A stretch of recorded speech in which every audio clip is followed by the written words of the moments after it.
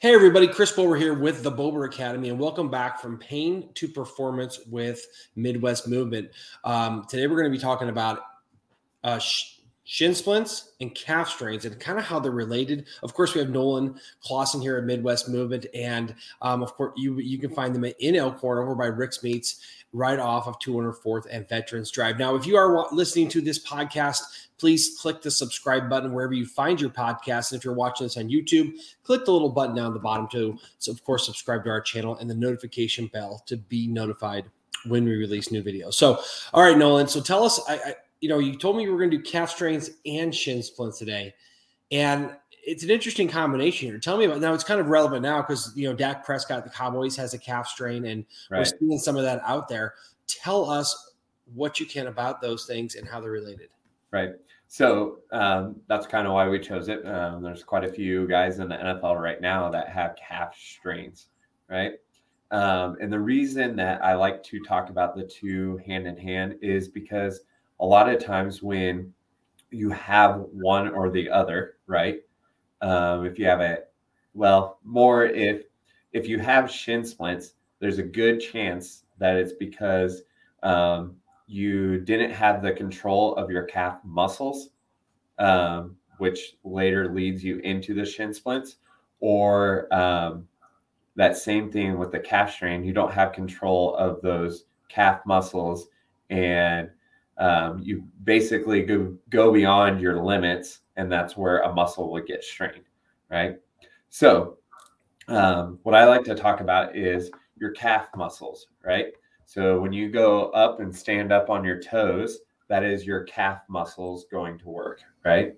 There are also the muscles that help you push off if you're running, right? Help you plant and change directions really, really quickly.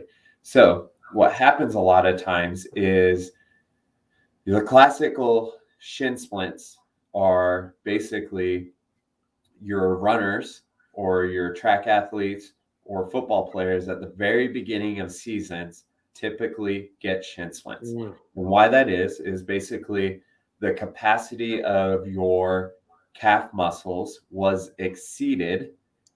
And so then basically they're starting to give up on you. And so you become a little bit more reliant on like the more hard surfaces, your bones, right? And so your bones are like hitting a little bit harder because the soft tissues weren't able to control them into each other. And so that's where we get shin splints. I always thought it was just the shoes, because I would get them at the beginning of training camp and stuff. And when I'd start running, and you're telling us I didn't prepare my calves, with strength or flexibility or whatever. I didn't get them in shape first. Right. And whether like I went through all the levels, or not pro, but college and high school athletics. And it happens to a lot of people because they didn't prepare well enough before. And then they have basically, if you think about the typical football player, they may be just lifting, doing some agilities here and there. And then season starts and we go massively into a huge increase into running. Same with the track athletes, right? And basically those tissues aren't ready. So like, that's why coaches make conditioning workouts during the summer that a lot of people don't follow, is because they want to gradually get you into a certain level of preparedness, right? So one of the things that we talk about with running is increasing our level of activity or increasing our mileage like 10% from week to week, right? So if you think about it, running is the easy example because you can go mileage, right? Whereas like if you think about increasing your level of activity with football, it's a little bit more difficult to put into numbers. But so if you're preparing for a marathon, you don't just go out and run 10 miles one day because you're going to destroy your body. But all those tissues have never been prepared to run 10 miles, and you just strain them. So if your normal average miles per week with running was, let's say, 5 miles in a week, what you would want to do that next week is increase it by 10%. So you'd be running 6 miles. Yeah. That'd be about a 20% actually increase. So like you'd be 5.5 miles that next week, right? And it seems like very, very slow or very gradual, but there's really good research out there that show like that perfect level is like 10 to 12% of increased level of activity for tissues allowed to adapt. That's why you got to start early, start in the off season when the coaches give it to you, and you just got a little bit more every week. I think as a player, I always thought, well, I'm not doing very much. I'll just get ready, as I get closer to the season. Quickly. And that's where you create the problems, right? Right. And so right now, NFL's midseason, high school kids right now, we're towards the end of our seasons. There's like talking about this, there's not a whole lot you can do about how well you prepared, right? So saying this, if you don't want to next season have those issues, you need to prepare in the off season better, right? So, but what can you do now, mid-season, end of season, to try to relieve some of that? So number one thing, especially with the calves, is to foam roll. We always say, find a spicy little nugget. And those spicy little nuggets are those things, those little really tight areas in your calves, and just spend a little extra time on them. Make those spicy little nuggets a little softer. And a lot of people, so I'm going to show you how I foam roll on my forearm. It'll just be a little bit easier to demonstrate than getting down on the ground. But so I got a foam roller here, right? So pretend my forearm muscles are my calf muscles. So we always say you're scanning your tissue, you're scanning your muscles to find those spicy nuggets. Once you find that spicy nugget, you're just going to rock back and forth, but you're also going to roll your leg over the edge. So if this is your foot, you're just going to go back and forth. Then you're going to go here, roll it. Just kind of make little circular motions on that spicy nugget.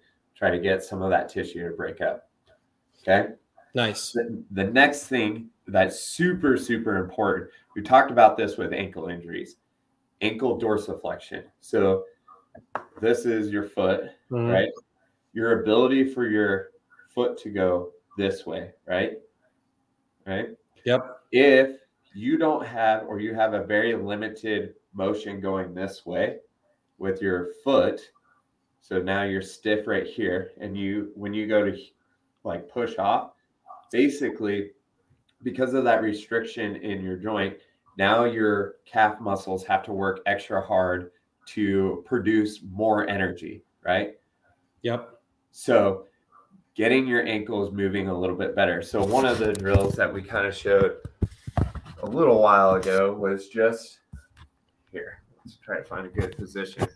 Basically getting your foot up on a box in the weight room, going right here and just trying to keep your heel down.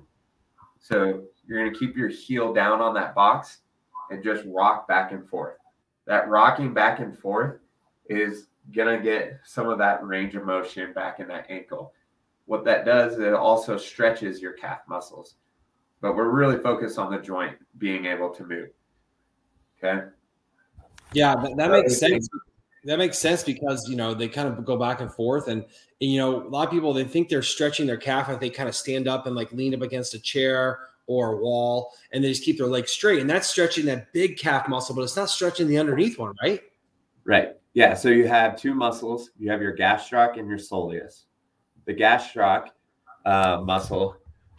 So gastroc muscle is the big calf muscle, but it attaches past the knee joint. Mm-hmm. So when you bend your knee, you take that muscle out of the picture. And now you just have the soleus muscle that attaches here into your Achilles tendon, right? So a lot of people have gastroc strains because it's doing two things. It's bending your knee and your ankle.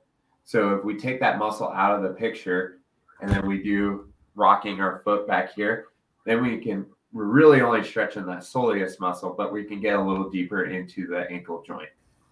Nice. Yeah. Nice.